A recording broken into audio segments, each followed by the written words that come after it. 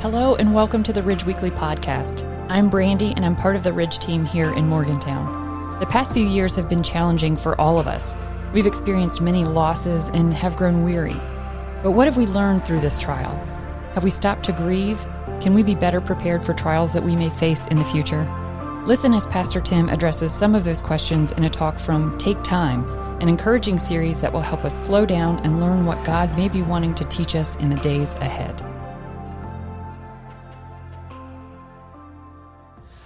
No one would have guessed in January of 2020, at the beginning of the new year, that things were going to unfold the way they did, that things in our world would just get a little bit crazy. 1 month earlier, in December of 2019, this new virus had been discovered. And 3 months later, in March 11th of 2020, suddenly this thing was declared to be a pandemic, and the whole world changed. Suddenly, the whole world was in this, what I'd call lockdown mode. Suddenly, we were expected to be wearing masks everywhere we went. Businesses were closed. Even as a church, we made the decision, for good or bad, we made the decision to close our doors. We did not want to be responsible for a super spreader event, and we knew that people could watch online, but it wasn't easy for me. I was speaking to an empty room. No one laughed. And it just wasn't easy. And then, of course, school, suddenly, you weren't able to do your classes in person. Everything was online, and public gatherings of all kinds were prohibited. And suddenly graduations and proms were either put off for a little bit, or sometimes they were canceled. Sometimes they were done virtually. Weddings, I know people decided not to get married when they were going to. They postponed their wedding or their honeymoon, or in the case of one of my kids, they ended up severely cutting back the list of people that would be invited to attend. And it impacted all of us, this pandemic, and some of us have suffered worse than others in that you had loved ones maybe that passed away in part due to this. And all of us learn what it is to have Zoom fatigue. And now we're, 2.5 plus years after this, and I think we're tired of it. And some of us are thinking, I can't believe that you're going to spend a few weeks talking about this subject, but I think that there are some lessons that we need to learn, or maybe lessons we did learn, but we quickly forgot as things are getting back to normal. There are things that I think God has wanted to teach us through this. And I think it's important sometimes that we stop and we take some time to learn and to reflect. And for some of us, I think we just need to even take time just to grieve. We went through all of this and we suffered so many things, and then all of a sudden things open back up again. The world seems almost back to normal, but I think things are kind of crazy now, and we haven't stopped to reflect and say, I never did fully grieve this thing. I haven't faced this thing. And as I'm talking with people more and more, I think people are just weary. They're just tired. And it wasn't just this pandemic. I mean, our whole country's been kind of splintered. In a positive sense, it's getting easier to decide which side, for me anyway. But our whole country's kind of splintered, and it's hard. And I feel especially bad for those that experienced this during their high school and college years, because I think it's taken such a percentage of your life even. When you're my age, you've seen things come and go, when you're 45. Okay, maybe 63. But, we've seen that life kind of comes and goes, and there are ups and downs, and things get better. But if you're in high school, you lost a couple big years. And the effects of it, they're just now talking about it. There, just last week, a report that indicated that math scores are down, and people, because they were so used to Zoom and whatever, have kind of forgotten how to socialize. And there are all these impacts on our society. And if I were to use one word to describe what I think we've experienced, it's the word loss. There's just a sense of loss. And oftentimes when we experience loss, we turn to the wrong things. We go to the wrong places. Pete Scazzero wrote about this. He said, our culture routinely interprets our losses as alien invasions that interrupt our normal lives. We numb our pain through denial, blaming, rationalizations, addictions, and avoidance. And I think he's right.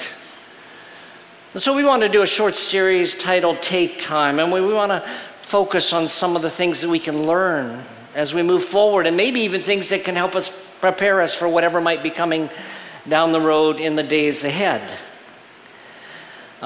Today I want to focus, though, on what I think is the most, well-known talk that Jesus ever gave. Christians have called it the Sermon on the Mount. And I want to focus today on the first part of his talk, which has been named the Beatitudes. Christians love to name everything, so it's the Sermon on the Mount, it's the Beatitudes. But the reason I wanted to talk about this is as I was reflecting on this whole situation, this past week I read the Beatitudes, and I thought, how refreshing.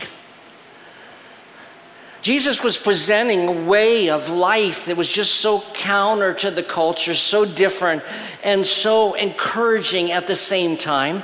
And it so applies to our situation that we find ourselves in right now. Let me read verses 1 through 10. As I'm reading it, I want to encourage you just to think about how it might apply to some of the things we've been facing as a society. In Matthew chapter 5, beginning in verse 1, we read, "When he saw the crowds, Jesus, he went up on the mountain, and after he sat down, his disciples came to him. Then he began to teach them, saying, 'The poor in spirit are blessed, for the kingdom of heaven is theirs. Those who mourn are blessed, for they will be comforted. The gentle or meek are blessed, for they will inherit the earth. Those who hunger and thirst for righteousness are blessed, for they will be filled. The merciful are blessed, for they will be shown mercy. The pure in heart are blessed, for they will see God.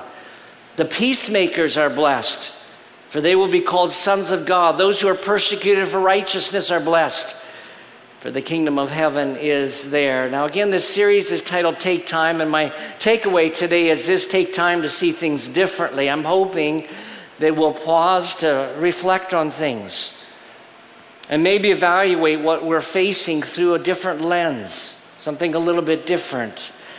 Now, Jesus used a word over and over again. It's the word blessed in our English Bibles. Some of your versions translate it happy.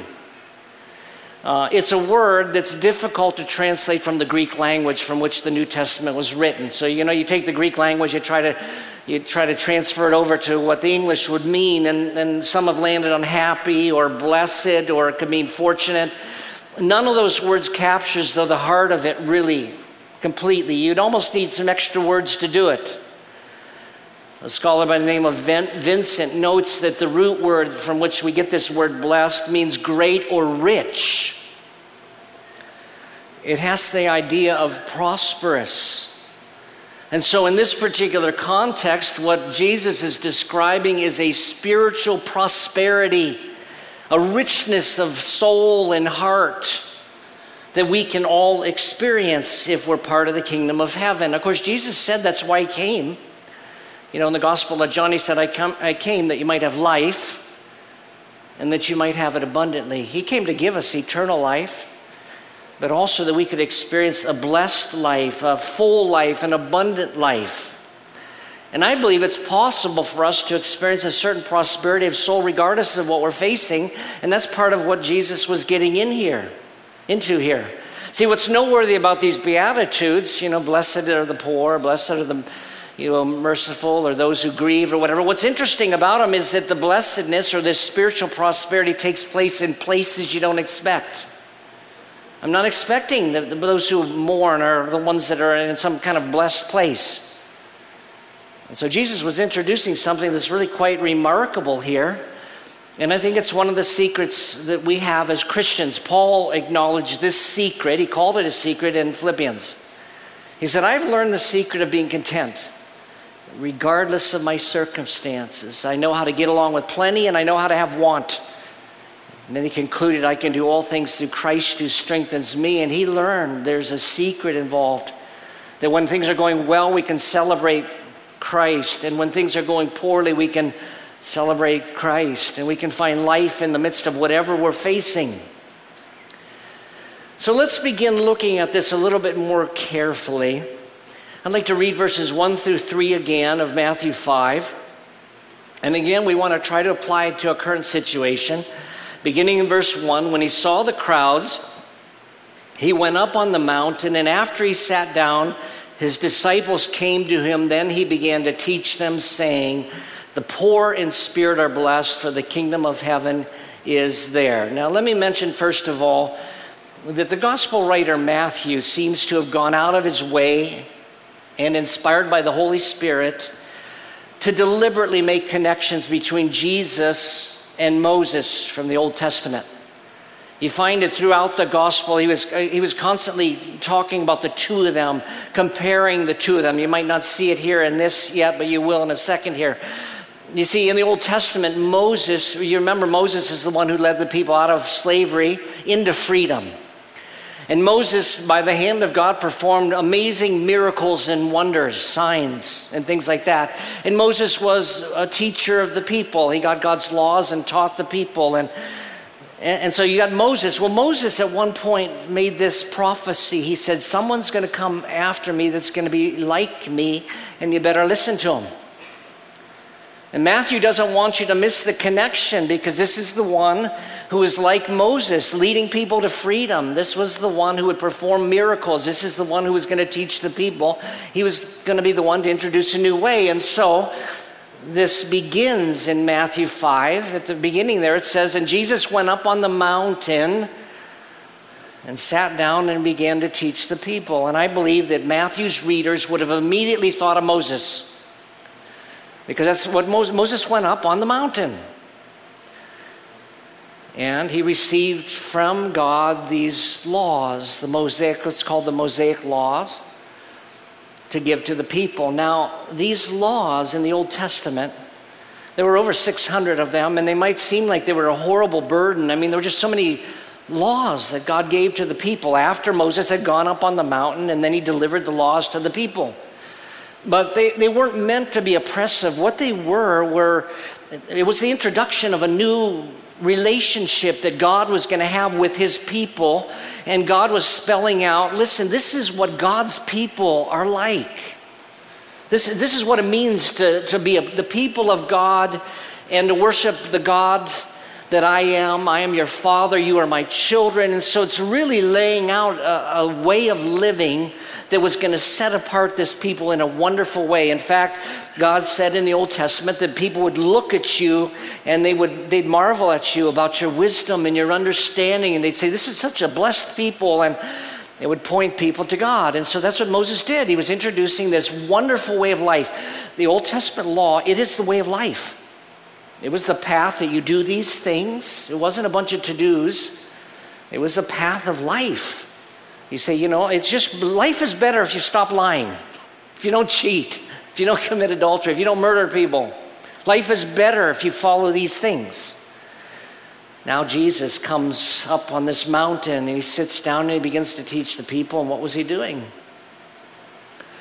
Well, he was presenting a new way of life. And what he was presenting wasn't prescriptive as much as it was descriptive. Let me explain what I mean. I know when I make a statement like that, people glass over. But prescriptive means it's like a bunch of commands you have to do. He's prescribing something. Do this, do this. And so if this were prescriptive, he'd say, be pure in heart, be humble, be righteous, whatever. But it's descriptive. He's describing the kingdom of heaven and what it's like. And, of course, that's why Jesus came. Apart from dying on the cross, the Bible keeps saying about Jesus, he came introducing the kingdom of heaven. And he's the king. And so you see what he was doing. He's saying, I'm God, really. Like in the Old Testament, he would be their God, they'd be the people. Jesus is saying, I'm the king. And this is the kingdom, and this is what it's like. And he's just describing this beautiful picture of what life in the kingdom of heaven is like. And he starts by talking about the poor in spirit. He says, the poor in spirit are blessed because the kingdom of heaven is theirs. Now, poor in spirit, the idea there is that you recognize your spiritual poverty. To be poor in spirit means that you recognize that you have a need. The word that's used there is a word that's related to the Greek word for a beggar. Now you kind of get the idea. Someone begs for money. They have a need and they're relying on someone else to meet that need. And And this is true. We're supposed to be poor in spirit because the kingdom of heaven belongs to people like that. Now, part of what Jesus, I think, was communicating is that that's how you get into the kingdom of heaven. You won't receive eternal life if you don't have a poverty of spirit. If you don't recognize your deep need and realize, I cannot save myself, I've got a spiritual problem, and I'm almost like a beggar, not quite, but almost like a beggar, you say, I need this.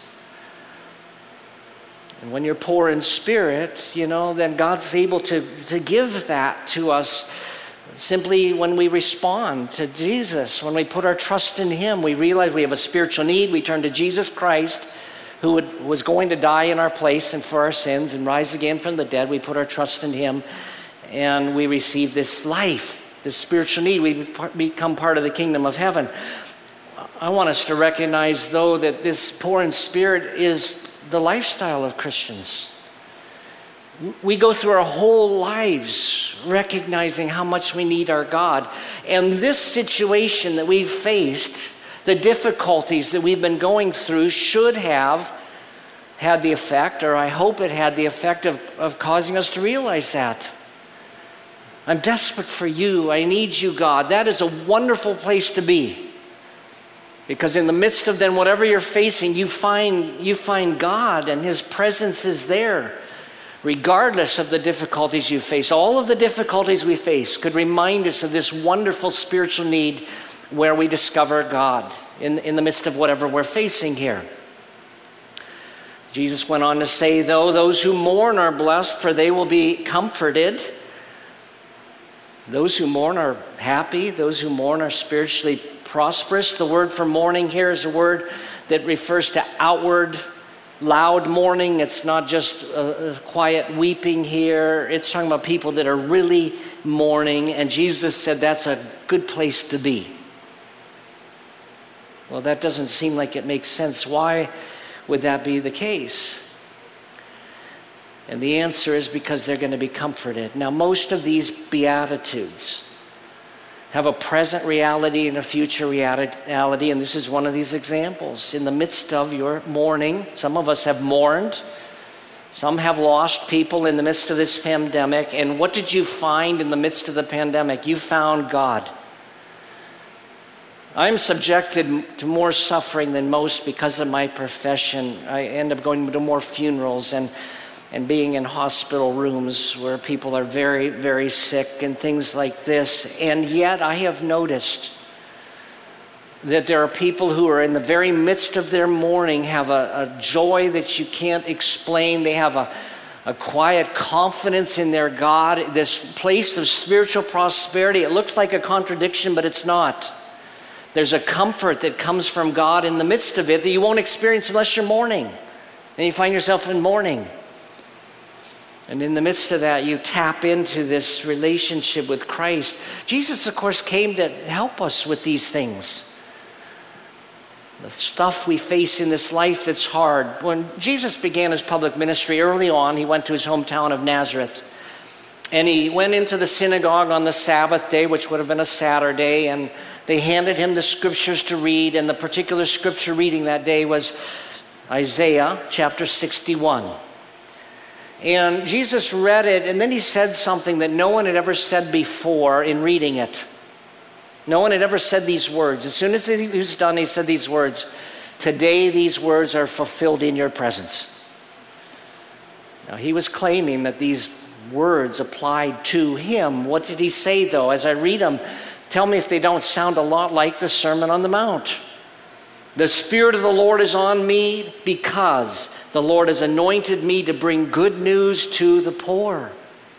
He has sent me to heal the brokenhearted, to proclaim liberty to the captives and freedom to the prisoners, to proclaim the year of the Lord's favor and the day of our Lord's vengeance, to comfort all who mourn." Jesus came to comfort us, and He's able to do that in the midst of it. Of course, the ultimate comfort is in the future. All the mourning that we go through right now is a reminder of the fact this isn't our home. It's a reminder of the fact that one day there'll be no more tears. And it'll be wonderful. That's what it's about, to be part of the kingdom of heaven. So blessed are those who mourn. You'll be comforted. Well, then Jesus said these words in verse 5, the gentle are blessed, for they will inherit the earth. The word gentle here, I prefer the translation meek.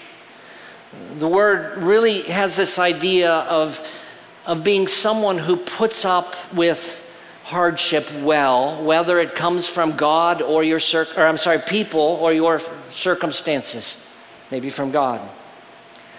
In other words, when you're mistreated, when someone wrongs you in some way, it's this meek response. It's not being like a gentle person. It's talking about having a meek response to agitation when somebody wrongs you. It was a word that was used in the Bible to describe, or at least in Greek times, it was a word that was used to describe a horse that was wild but had been trained. And so it refers to strength under control. In biblical times, of course, gentleness, meekness, humility, these were despised qualities.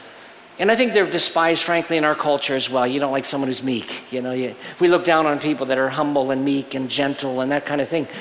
But Jesus said, no, this is a good thing, because meekness is strength under control. It's while the horse was wild, there's no productivity coming out of it, all of its energy. But if you could train that horse, suddenly all of that strength can be poured into a good direction and good could come out of it. And that's what Jesus is describing here, a certain meekness toward our circumstances and especially toward people who wrong us. Dr. Vincent explains it this way: as toward God, therefore, meekness accepts his dealings without murmur or resistance as absolutely good and wise. We look at the things that we face in this life and we don't complain about it. We don't resist it. We take it from God. Okay, meekness says, I receive this from you. As toward man, it accepts opposition, insult, and provocation as God's permitted ministers. In other words, it recognizes that other people are going to oppose us, they're going to insult us, they're going to provoke us, but we just say it's fine. We accept it as part of maybe what God wants to do in our lives. Now, I think this is particularly applicable in our culture today because everybody's so mad. Everybody's just on edge. All kinds of road rage things, all kinds of Karen situations. I hate to say that since that's my wife's name. She's not a Karen, but she's Karen. But it's the world we live in right now, and everyone is so provoked. Everybody's got the chip on their shoulder. Everyone's ready to launch out. It's not the kingdom of heaven. That's not how we do it. Jesus said, love your enemies. Do good to those who mistreat you. You don't have to get revenge. Meekness looks at it and says, you're not a nice person, but that's okay. I don't have to treat you the way you're treating me. It's the strength under control. Now, when we face difficulties, hardships, even in a culture, I think we tend to either want to fight it or else we take this meek approach. Even in Jesus' day, there was a group of people called the Zealots, and their approach to their world situation was to take up swords and kill the Romans. See, Israel was under Roman rule at the time, and there were people in the Jewish society who had the perspective that what you need to do is pick up swords and take over. In fact, one of Jesus' disciples was Simon the Zealot. Most likely he was part of this particular group. But Jesus said, no, if you want to win, be meek. The meek are the ones who inherit the earth. And this is so counterintuitive. Is it true that I don't have to take revenge? Is it true that I don't have to treat you the way you treat me? Can I really turn the other cheek? Now, I'm not suggesting here today, and neither was Jesus, that you don't fight for certain things. I'm not saying that you don't stand in the trenches sometimes and you go after things and you fight for certain things. To me, the distinction tends to be, not always, but tends to be, if the offense is against me personally versus some bigger issue that's worth fighting for. But if it's just you insulted me, that's where I say this meekness comes into play. And one day you will win, Jesus says. That's how you win. It's not by fighting It's by being meek. Then Jesus said in verse 6, those who hunger and thirst for righteousness are blessed, for they will be filled. Those who have this hunger and thirst for what's right. Righteousness could be right living. It's in the Old Testament, it was like the right path. We have a hunger and a thirst for just doing things God's way. It says if you do that, you'll be filled. You will be satisfied if this is your approach. Now, oftentimes we don't realize this, and people give themselves to the wrong things, especially, I think, when they suffer. What do people do in the midst of the things that they're facing? Well, they escape in various places. They turn to drugs and alcohol, they turn to maybe sex. They turn to pleasures beyond what would be, pleasure's not bad by itself, but they give themselves to certain things. They maybe distract themselves by workaholism or whatever else. We give ourselves to all these other things. And Jesus was laying out a different way. There's a joy that comes from just doing God's way. Now, if you are someone who hungers and thirsts for righteousness, it won't be easy for you. I think of the example of Lot in the Old Testament. He lived in the city of Sodom, and the New Testament indicates that his heart he hated it. His heart was constantly tormented by what happened in the city. And this will happen to us. I look at it now. I see things in our culture. I am tormented by those things. But in a personal sense, there's something about choosing the right path that's life-giving as opposed to choosing the wrong path.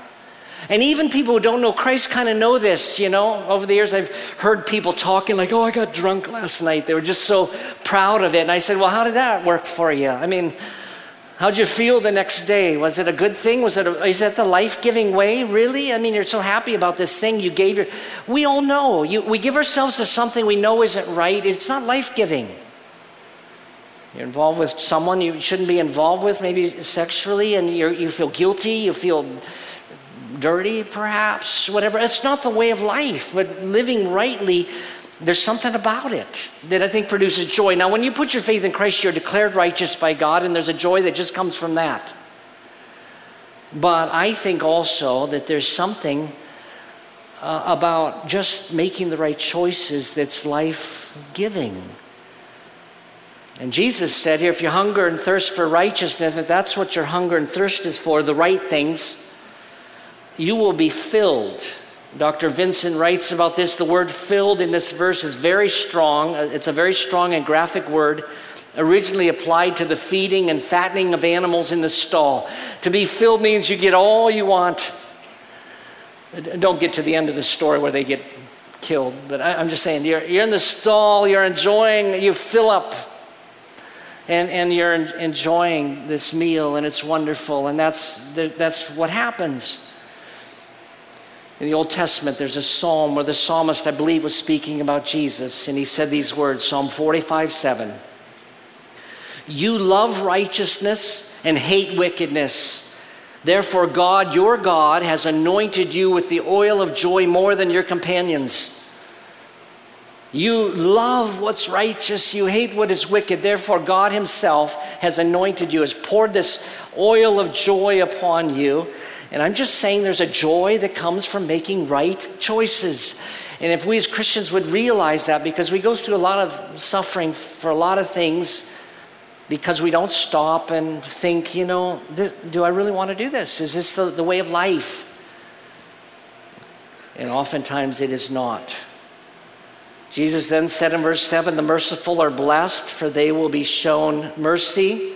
A scholar by the name of Frederick defines what it means to be merciful. Mercy is to have compassion, pity, deep empathy, expresses having deep compassion. The verb is similar to what is expressed in modern language as feeling in one's gut or heart of deep empathy for another person. Blessed are those who are merciful when they see a need. Dr. Morris explains it this way. The adjective for merciful means those whose bent is to show mercy, not those who engage in an occasional merciful impulse. In other words, what he's saying is that people who are part of Christ's kingdom just have this bend to always be helping. when they see a need, their heart is moved by the suffering around them. And they step in to meet that need. And the reason Jesus said that this was such a wonderful thing is that the merciful will experience mercy themselves. Now, I think they get it from God, partly. There are a lot of verses that talk about that. When you care about the poor, God will care about you. I mean, he'll take care of you in that sense.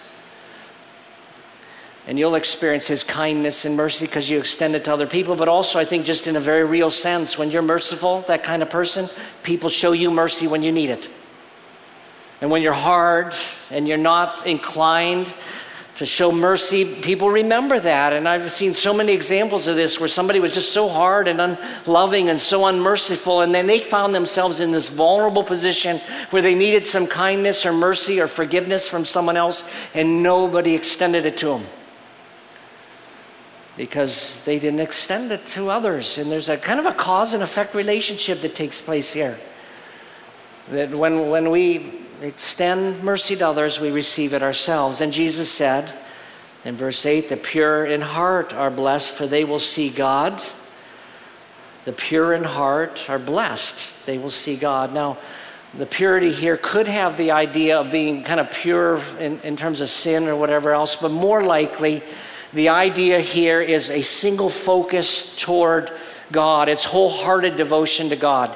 Pure in your love for, desire for, pursuit of God. That's what I think this word means. They're not being double-minded. And of course, in the Old Testament, there are a lot of promises about this.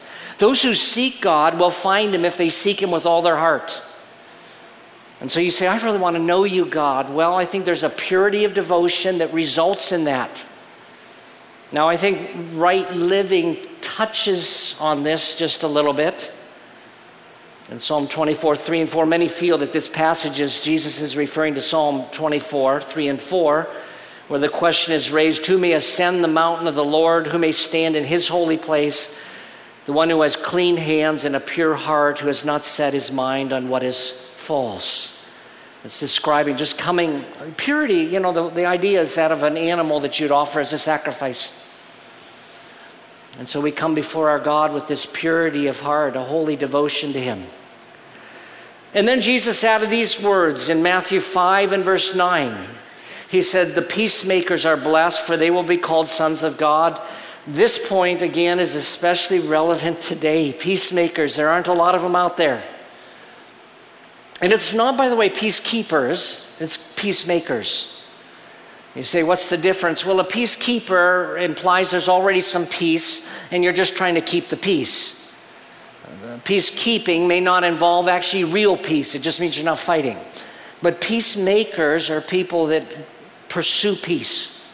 Seek peace, they pursue it, as Peter wrote about, that God reveals himself to those who seek peace and pursue it. And why does this one matter? Why are they called sons of God or children of God if they're peacemakers? Why are they blessed and called children or sons of God? Well, it's because our God is a God of reconciliation. That's the nature of our God. He's about reconciling. And we're to be about it as well. It doesn't always work, though. Sometimes we'll pursue peace, and the other person won't allow us to be a peacemaker, which brings us to the last thing that Jesus said in this little Beatitudes section. He said, those who are persecuted for righteousness are blessed, for the kingdom of heaven is theirs. It's just acknowledging that as Christians, we're going to be persecuted sometimes. And I talked about this a couple weeks ago, how all who live godly in Christ Jesus will suffer persecution. We shouldn't be surprised by that. We pursue peace, but sometimes we'll be despised. My main takeaway today, though, is this, that we need to take the time to see things differently. I want to encourage you this week to read those Beatitudes just by yourself and ask how they would apply to your life. What I'm asking us to do is to choose life, choose the prosperous way to go. It is good to be poor in spirit. You want to see God? It's those who are poor in spirit. They become part of the kingdom of heaven. It's good to mourn because our God is right there to mourn with us and to help us. It's good to be gentle and meek. That one's hard because we think if I don't fight this, no. Listen, if you don't fight it, God does. See, that's the thing. Paul wrote to the Romans, he said, don't seek revenge, for vengeance is mine. I will repay. So leave room Even Paul said, leave room for the wrath of God. You either take it or you let God take it for you, and that's what we choose to do. Let God take it. Hunger and thirst for righteousness. Show mercy to other people. That's part of what we do as a church here. This kindness campaign that's coming up. We just want to be showing kindness and mercy and have a purity of heart that says, I want to be fully devoted to you. And then we pursue being peacemakers. And if you suffer in the meantime, you'll be blessed. In fact, those who are righteous who suffer, I think, have a special role in the millennial kingdom. I don't want to get into that, but to the degree you suffer with Christ, you'll rule with Christ. There's a direct correlation between those two. But I encourage you to reflect on all of this this coming week and how this might apply to your circumstances. Let's pray. Father, your whole way is so different than this world. And we want to thank you that you've laid out the path of life so that we might walk in it and find life in it, Lord. We're just so grateful that you've set us free from this world that we might walk in a different way. We thank you in Jesus' name. Amen. Thanks for listening to the Ridge Weekly Podcast. If you'd like to hear more messages now, you can check out our past series at theridge.church/messages or download the free Ridge app. Thanks again for listening, and we will see you next time.